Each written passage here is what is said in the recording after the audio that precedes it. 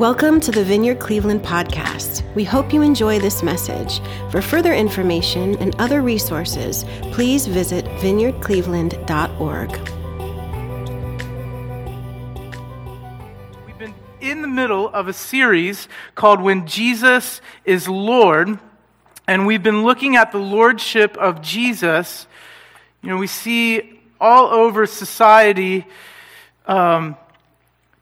signs in the middle of goalposts that says Jesus saves, or in different settings. What do we truly mean when we say that Jesus is Lord? And we've been taking a look at different facets of our lives. When we say and we live that Jesus is Lord, our lives should look different. Our lives should be transformed. And we've been looking at areas like our finances. We've been looking at areas like evangelism or outward focused life. We've been looking at areas like the church community. What does that mean for a community to come together and to say that Jesus is Lord? And we've been looking at family mess, like where does family mess play into this when we say that Jesus is Lord? And this morning we're going to take a look at something that I don't think is preached about enough in the evangelical church in America today.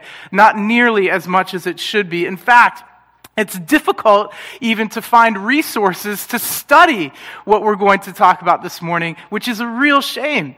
It's a real shame. But we're going to talk about Jesus, Lord of creation. And throughout the course of the series, what we're saying when we say that Jesus is Lord, the challenging point there when we say that Jesus is Lord, it's got a implicit there's an implication there that says that if Jesus is Lord, that means that we are not.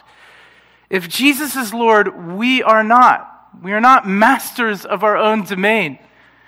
If Jesus is Lord, then we are not. And there's an implied obedience or stewardship in every facet or area of our lives, that our lives would cease to orient around ourselves and begin to orient around the life of Jesus and His presence in every single area, whether it be at work, which we're going to talk about next Sunday. That's going to be amazing, right? Jesus at work, oh boy, that boss that you can't stand, that coworker that annoys you. There'll be like 5 people here next week. It'll be super fun.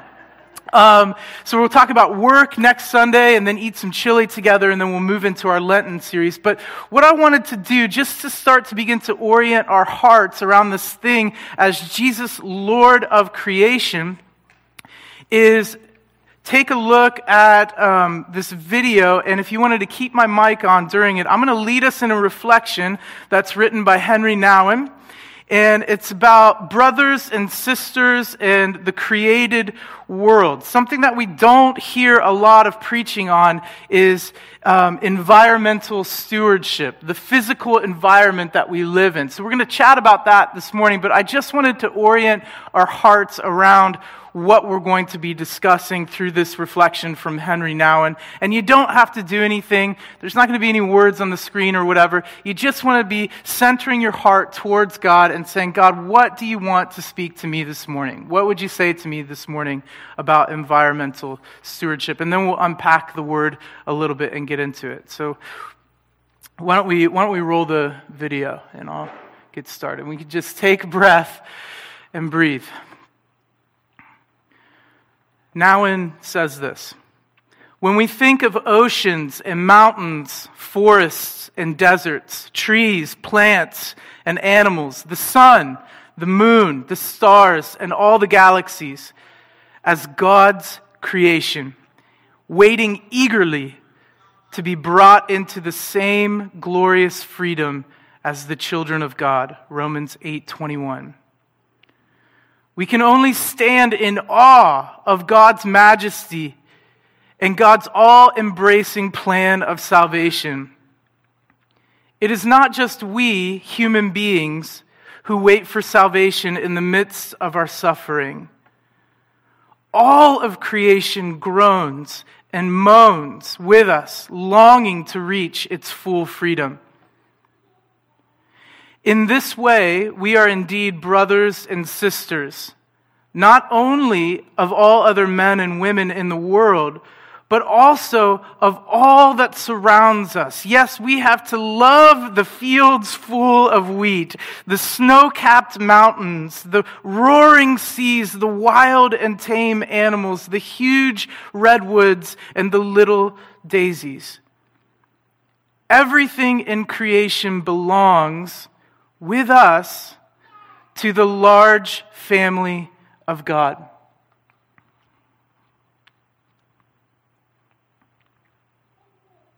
Deuteronomy 11:12. It is a land the Lord your God cares for. The eyes of the Lord your God are continually on it from the beginning of the year to its end.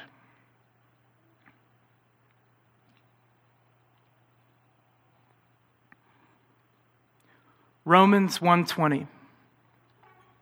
For since the creation of the world, God's invisible qualities, his eternal power and divine nature have clearly been seen, being understood from what has been made, so that people are without excuse. Father, we pray that you would come. Holy Spirit, we pray as the church has prayed for 2,000 years, let your kingdom come and your will be done, Jesus, here on the earth you created as it is in heaven. Come, Holy Spirit. I pray that you would open our eyes, awaken our hearts to your presence. We love your presence. Come, Spirit of God, wake us up today. Amen. Amen. So why does God value creation? His creation is important to him. Down to the very last sparrow and the tiny blade of grass, our story as human beings begins in a garden. And it's interesting to note that our story not only begins in a garden, but ends in a garden as well. In Genesis 2:15, we read that the Lord God took the man and put him in the Garden of Eden to work it and take care of it. In the first chapters of the Bible, we see a commission to be caretakers of the gift of creation. Why? Why? Why are we called as men and women, as followers of Jesus, to be caretakers of the earth?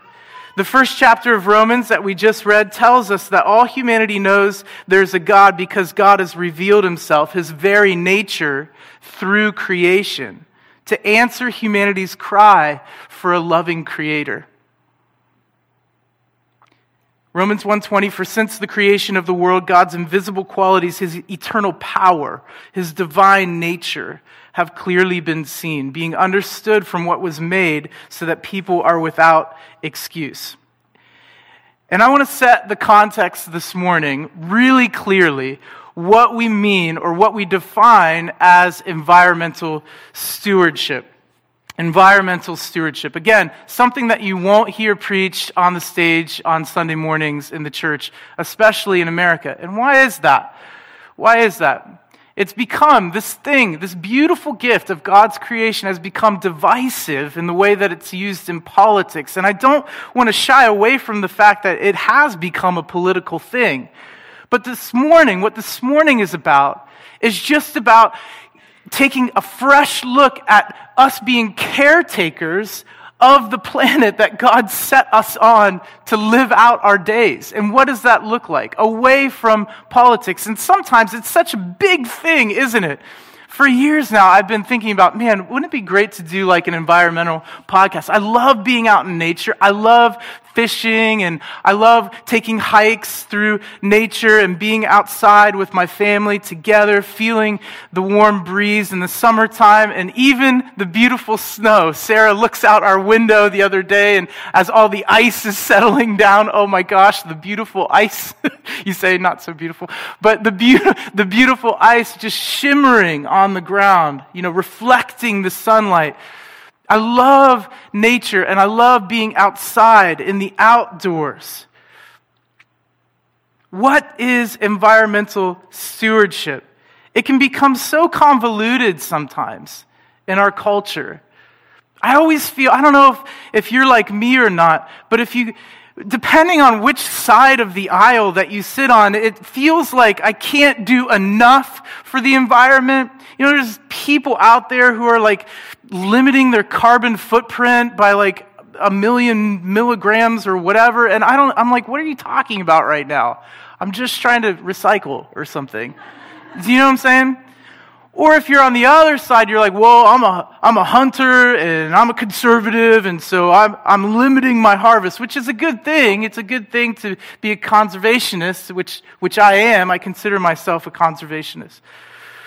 But it's only like relegated to like guns and hunting or something. And I believe that God has a third way for us to view environmental stewardship, and that's what we're after this morning. That's what we're after. How does the Creator see His creation? And then how do we respond in worship in taking care of that creation? Can we all land right there this morning, just for this morning? Okay, cool. All right, so what is environmental stewardship? What is environmental stewardship? Good question. And actually, there's this beautiful resource that I would definitely recommend you reading, and it's like the only resource in the Vineyard movement, which I hope that is not the case in the future. Lord, send us like people, caretakers of the shepherds of the earth in the Vineyard movement in the future. Amen? Let it be. Yeah, because this guy's like 75, but he's amazing. And not to say that 75-year-olds can't be, yeah, they're the ones who started it, right, in the 60s, so props. Saving God's Green Earth by Try Robinson. I'd highly suggest you read this book. It just takes a clean, clear look at the life of Jesus and the creation and our responsibility and really practical steps about how we can be involved in environmental stewardship. Try Robinson is a retired vineyard pastor from Boise, Idaho. Wonderful dude. I've met him at several vineyard conferences. Awesome heart for creation. The book is Saving God's Green Earth by Try Robinson. And he defines environmental stewardship this way. He said it's the idea and practice that we should care for, manage, and nurture what we have been given. That's something I think all of us can get behind, right? It's the idea and practice that we should care for, manage, and nurture what we've been given. That's pretty great. That's pretty clear. And so as we begin to see it that way, away from politics or the disillusion of the church in all of that, because we have to earn some of our right back here. If we're called to be Christians, why isn't the church leading the way in environmental stewardship? Because when we look out in culture, we don't really see the church leading the way in environmental stewardship, do we? We don't. So what we're going to look at this morning are 4 areas of understanding for environmental stewardship. And these are all just basic kind of like, let's dip our toes in, get our feet wet into what it would look like for you as an individual, for me as an individual, for us as a community to engage greater in environmental stewardship. And we, you guys, are in a great city to do that. We're in a great city to do that. The Emerald Necklace, the Cleveland Metro Parks are a gem. And my friend Tom knows all about it. We were just talking about kayaking the Cuyahoga this morning. I said, you don't want to get anywhere near that river right now. It's like 7,000 CFS. You'd be like floating out to Lake Erie in like 2.5 seconds. But we're in a beautiful city to care for, to practice environmental stewardship. The Cleveland Metro Parks, wonderful job of caring for this gem of all these metro parks that spot the land and just preserving amongst an urban landscape a natural thing for us to get our feet dirty, so to speak, and to get outside and to experience God in His creation. So we're in a beautiful city to do that. And so these 4 areas of understanding, we're going to look at various scripture verses. Usually we're just in one, but we're going to hop around this morning. And the first area of understanding is resource and provision. If we're going to understand environmental stewardship, We have to come to see his creation was given to us to use, but not to abuse. Resource and provision. Think of how God chooses to care for us for a moment. God could have chosen any way to care for you and I. We need fed. We need watered. He could have chosen any different means, but he chooses the means of the resources around us to care for us. Isn't that beautiful?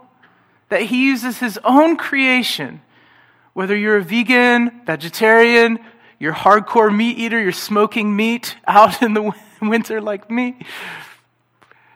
God uses his creation to care for us through the created environment. That's a beautiful thing that we can just skip over really quickly if we're not paying attention. Resource and provision. Natural resources like water, these things of like water and air, they're part of God's plan. Like, what did you learn at church today? Oh my gosh, I learned about water and air. I never wanted to go to that church ever. It sounds really boring. Think about it. Water and air. God uses water and air as his plan for caring for human beings. That's brilliant. That's genius. Unparalleled genius in the mind and heart of God. His plan for resourcing and providing for his creation is through his creation. Check out Psalms 104, verses 24 and 25. The psalmist, David, writes this: "How many are your works, O Lord? In wisdom you made them all. The earth is full of your creatures. There is a sea, vast and spacious, teeming with creatures beyond number, living things both large and small. There the ships go to and fro, and the Leviathan, which you formed to frolic there. These all look to you to give them their food at the proper time. When you give it to them, they gather it up. When you open your hand, they're satisfied with good things." Amazing. Creatures teeming in the sea, all around us. Resource and provision, God's care of human beings. A beautiful thing. And in Job 12, 7 through 10, we read this: "But ask the animals." Go ahead, ask the animals and they'll teach you, or the birds of the sky and they'll tell you, or speak to the earth and it will teach you, or let the fish in the sea inform you. Which of all these does not know that the hand of the Lord has done this? In his hand is the life of every creature and the breath of all mankind. God loves to care for his creation through his creation. It's been his plan since the very beginning and before time. It's a beautiful thing. Secondly, second point of understanding is accountability. So we've got resource and provision, and the second is accountability. There's got to be some sort of balance for us to use and for protection of the creation. In Deuteronomy 22, 6 through 7, this is like my favorite verse in Deuteronomy ever. Maybe like the only favorite verse in Deuteronomy. Here we go, check it out. He's talking to the people of Israel. He says this: "If you come across a bird's nest beside the road, either in a tree or on the ground, and the mother is sitting on the young or on the eggs, do not take the mother with the young. You may take the young, but be sure to let the mother go, so that it may go well with you, and you may have long life." What's going on there? Here we see God playing divine game warden with the people of Israel, and I love it. You can picture the officers, the game wardens in the Cleveland Metro Parks. Have you seen them going around driving the vehicles? They'll catch you for speeding too. They can pull you over in the Metro. Oh, don't you think you can go 50 on Valley Parkway? Don't do it. You would never do. Yeah, we would never do that. Go 50 on Valley Parkway. Gosh, who would do that? Train of thought. Gone. Okay, so God is acting here as like divine game warden. What we see here is God calling into account actual like harvest limits. As I said before, I'm a fisherman, and in the city of Cleveland, in the state of Ohio, it's legal for folks who are anglers to keep 2 of the beautiful migratory rainbow trout called steelhead that swim up the rivers every fall. They can keep 2 per day, and they have to be over 18 inches. Why? There's an accountability there so that anglers don't fish out all the rivers and all the fish are gone. God, that comes from God. There's a mirror of who God is in that, and there's an accountability on our part to care for the creation, to not over-harvest in a context like that. But here we see God acting as divine game warding, and he's saying, hey, leave a little bit left over. Leave some left over. We see this in the year of Jubilee. As the people of Israel are harvesting their fields, there's always a concern and an eye out for the margins in God's heart. God cares about the margins, and that's what's going on here in Deuteronomy and all through the Old Testament as they're being taught these Levitical rules to leave a part of the crop, leave a part of the harvest behind so that the poor can be taken care of, so that future generations can enjoy the awe and wonder that we see when we experience nature. That's the principle here in God playing divine game warden, is leave some left over. The blessing. God is setting himself up here with the people of Israel like a divine game warning, setting harvest limits. So we must be accountable for the way we handle the delicate balance of nature. It feels so delicate right now, doesn't it? It feels so delicate. And whether you believe in climate change or you don't, you can definitely sense the fragility of the physical environment that we live on and live in and live with. There's a fragility, a balance that God has set into motion. And we're called to be accountable for keeping that balance. And what a beautiful thing it is that we find the Creator in creation. And this is the gospel here, that there's a blessing. This is the third point in understanding of environmental stewardship, is that creation, God's creation, is a blessing. I know that sounds simple and maybe a little trite, but God's creation is something sacred. It's something sacred. Try Robinson, who wrote Saving God's Green Earth, tells his story about how he came into relationship with Jesus. And I love it. It's just beautiful. Back in the 70s, his wife had already become a Christian and started following Christ.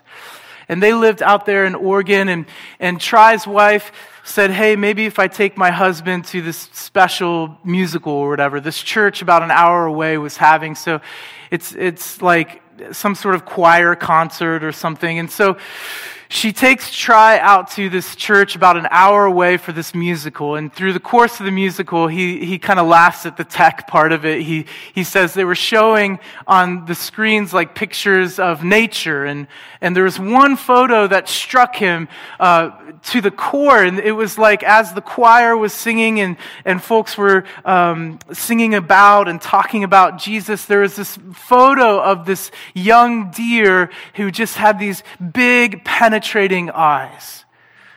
And they were talking about the scripture verse in the Psalms that says, as the deer pants for the water, so my soul longs for you, God. And he left that musical and that service just wanting more experience of God and asking God to show himself to him. And he was on board with the reality that there is a creator God, and he's seeing God in creation, the magnificence of the creation that God has made. But he still wasn't sold on the Jesus thing. And check out what Jesus does. So a couple of days later, he's pondering all this. He's out in the woods, and he's on a log. The story's in here. It's brilliant. He's on a log, and he's praying, and he's saying, Jesus, if you're real, show yourself to me. And wouldn't you know it, he heard footprints behind him. Huh, spooky, right? And he's like, I was too even afraid to turn around as to what I would see. Like, I asked Jesus to show himself to me, and I'm starting to hear these footprints. Well, he didn't turn around. He kept on sitting on the log praying, Jesus, show yourself to me. And these footprints come right beside him, and no more than an arm's length away, a deer steps over the log, turns around and with the same penetrating gaze, no more than an arm's length away, looks him in the eye. It puts a new meaning to Romans 1:20 when we read, "For since the creation of the world's invisible qualities, his eternal power and divine nature have been clearly seen, being understood from what has been made, so that people are without excuse." Do you know that one of the main ways that people experience God, one of the main ways, if you ask Dr. Henry Cloud, there are 7 different main ways that people can come into knowledge of God or experience God. And you might not be a nature person, but it is unexcusable to look at a mountainside, to go to Rocky Mountain National Park, to see the great Himalayas, to see the mighty Cuyahoga, and not admit that there is a loving God who has set everything in motion and wants relationship with each man and woman on the planet. So that men and women are without excuse. That there not only is like this divine watchmaker who just like spins it up and lets it go, but there's a loving God who wants relationship with us. And when we get outside and when we see and when we begin to care for the environment, you may be a gardener, you may be an angler, you may be a gardener, a hunter. In gardening, you see the goodness of the season of God, and you plant the seed in the ground, and you wait, and you slow down, and then you see the sprout burst through the ground. There's resurrection in that, and then the flowers, the blooming, the harvest season, and the full bloom and destiny of what it means to be human, and stepping into some of that goodness of God inside of us. There's the gospel in that.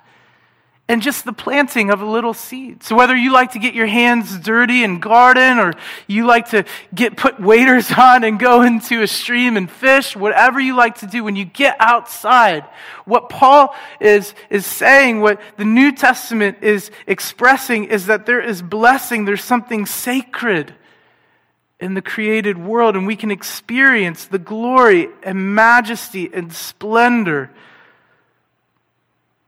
of God.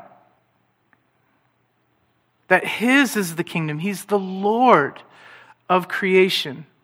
Psalm 24, 1-3 is like the best. And David writes this. He says, "The earth is the Lord's, and everything in it, the world and all who live in it. For he founded it on the seas and established it on the waters. Who may ascend the mountain of the Lord? Who may stand in his holy place?" There's a wonder and awe that God wants to work about in our hearts.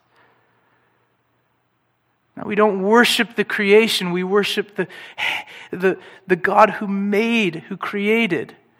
But there's a wonder that he wants to work in our hearts and our minds, so that when we get outside, when we get in nature, we experience his nature. It's not called nature for happenstance. It's called nature in the first place because it reveals who he is. Even back to the Old English etymology of the word nature.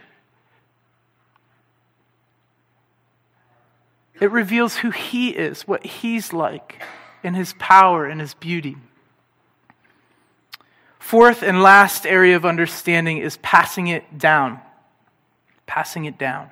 In 2 Kings 20, the king Hezekiah does a terrible job and has a short-sighted vision of what it looks like to pass on to the next generation. There's very few good models of passing it on in the Bible. You might say, well, that's the holy word of God you're talking about. Do you know out of like the thousands of leaders who are mentioned in the Bible, only like 25% of them finish well? That's a challenge. Only like 25% of them finish well. And part of finishing well is passing on character, passing on these areas of discipleship, passing on these areas of implied obedience when we say that Jesus is Lord to the next generation. That they would grow up not only to appreciate, but to love being outside, to love being in God's presence, to experiencing the Holy Spirit, That's a huge part, moms and dads, of who we're called to be as followers of Jesus. It's not just to tell of the wonders of God, but to show with our actions, with our hands and our feet, that we're stepping into this thing of discipleship. Because how many of you moms and dads know or are keenly aware, like I do, you can talk all day at your kids. But until you do, they won't really listen. This thing of stewardship, this thing of obedience and living our lives as unto the Lord is more caught than it is taught. It's more caught than it is taught. Kids are watching you, moms and dads, watching what you do more so than what you ever say. So when we model how to steward what God has given us, our children will catch that lifestyle and it will become a part of who they are. And that's a challenge point for me because I'm like, what am I actually doing? Am I actually putting like hands and feet behind this thing that I'm preaching? I'm in the stew with you guys. I'm not saying you. I'm saying we. And it just seems like, I don't know about you, but sometimes when I hear messages on climate change or environmental stewardship or caretaking, it just seems like anything I could bring would just be barely a drop in the bucket. I mean, gosh, the expansiveness of the problems and challenges that we face, is anything I do really going to make a difference? Well, let me just speak a word of encouragement to you, as I did myself this week, is that, does it really matter? I mean, yeah, it matters, but does it really matter? Like following Jesus, like we don't get to decide whether it be environmental stewardship, whether it be our marriage, raising our kids, care of the community around us. We don't get to dictate. We don't get to decide what sort of difference we make. Really.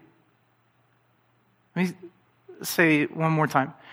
You don't get to decide. When you say Jesus is Lord, when we say, Jesus, you are Lord and I am not, I don't get to dictate to God what sort of difference I make. I don't get to say to the Lord of creation, hey, I'd like to plant 4.7 million trees in the year 2022. I'll have exactly the difference and impact that God wants for me to have. The same is true about blessing in our lives. We don't get to dictate the time or how much or how little blessing and favor come into our lives. That's on God. What's on us is that we would say yes to stepping into these areas of discipleship and saying, yes, Jesus, because you are Lord. Then, when we don't worry about what kind of impact or difference that we're making, we can truly walk in freedom and follow him anywhere he calls us. Because then there's not that constraint that's holding us down, like, I wonder how good I'm going to preach today, if people will ever come back. I don't need to worry about that. That's all in Jesus' hands. What I need to do is be faithful and speak the word of God and preach to myself first. Right? That's just one example for like teaching. But you get it. Passing it down is really important.